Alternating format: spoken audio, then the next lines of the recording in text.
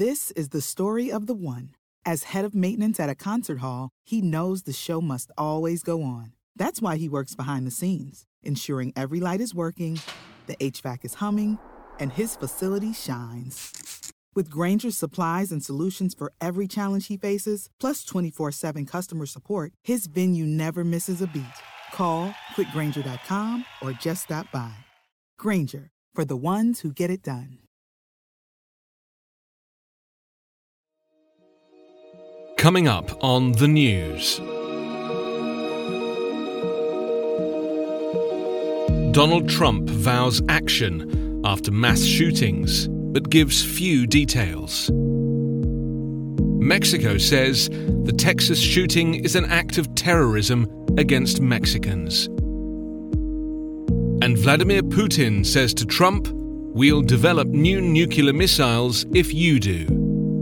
It's Monday, August 5. I'm Anthony Davis.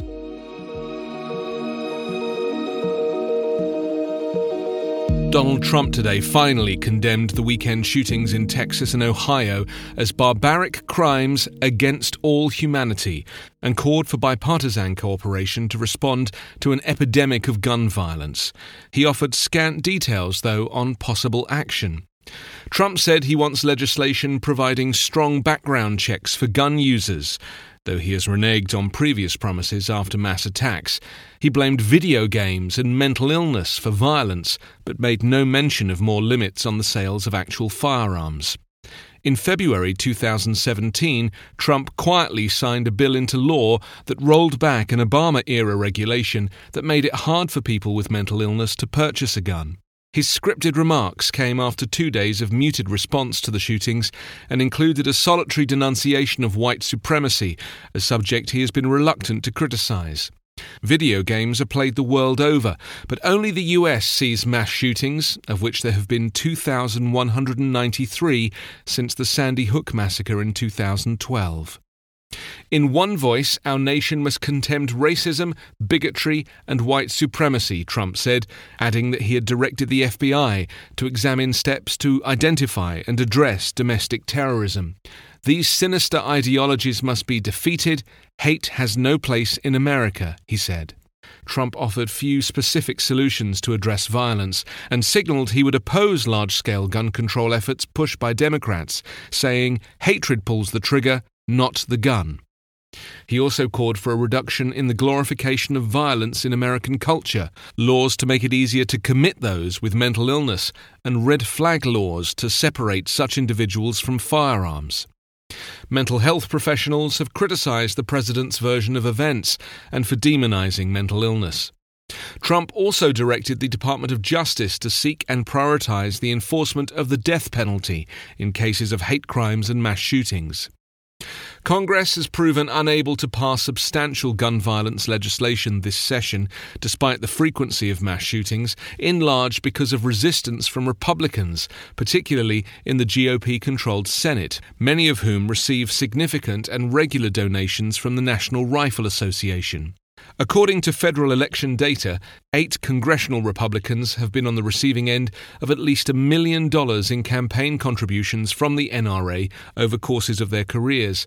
39 others saw $100,000 or more in NRA money flow their way, while 128 lawmakers saw $25,000 or more.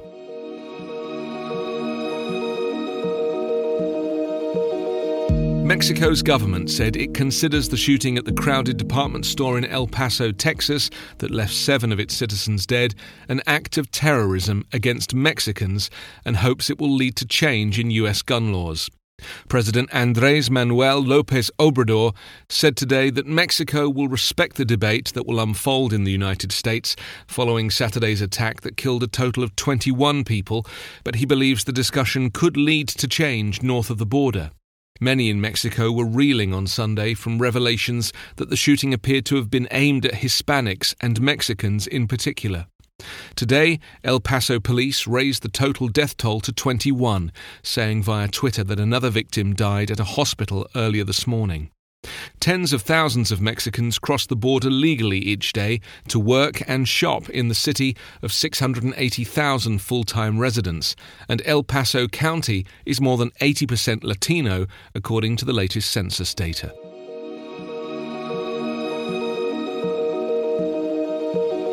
Russian President Vladimir Putin warned today that Moscow would be forced to start developing short and intermediate-range land-based nuclear missiles if the United States started doing so after the demise of a landmark arms control treaty.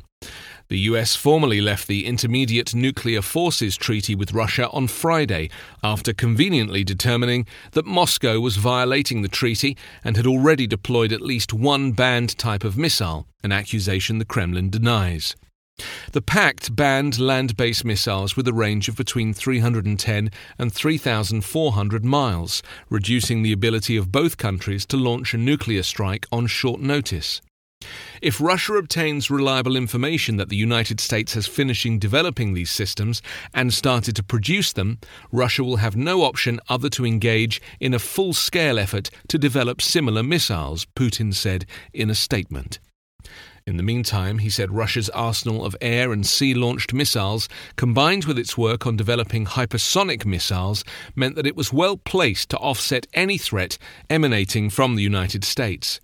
It was now essential, he added, for Moscow and Washington to resume arms control talks to prevent what he described as an unfettered arms race breaking out.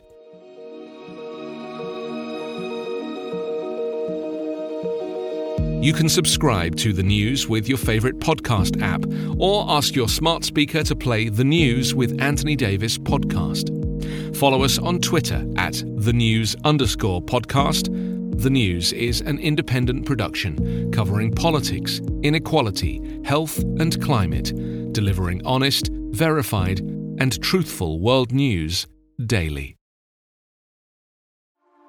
A news story gets shared by a friend on social media, or you catch a tweet that really makes your blood boil. But how do you separate fact from fiction? That's the premise behind Disinformation, a 10-part series from Evergreen Podcasts and Emergent Risk International coming this fall. Tune into Disinformation wherever you get your podcasts. And remember, don't believe everything you read.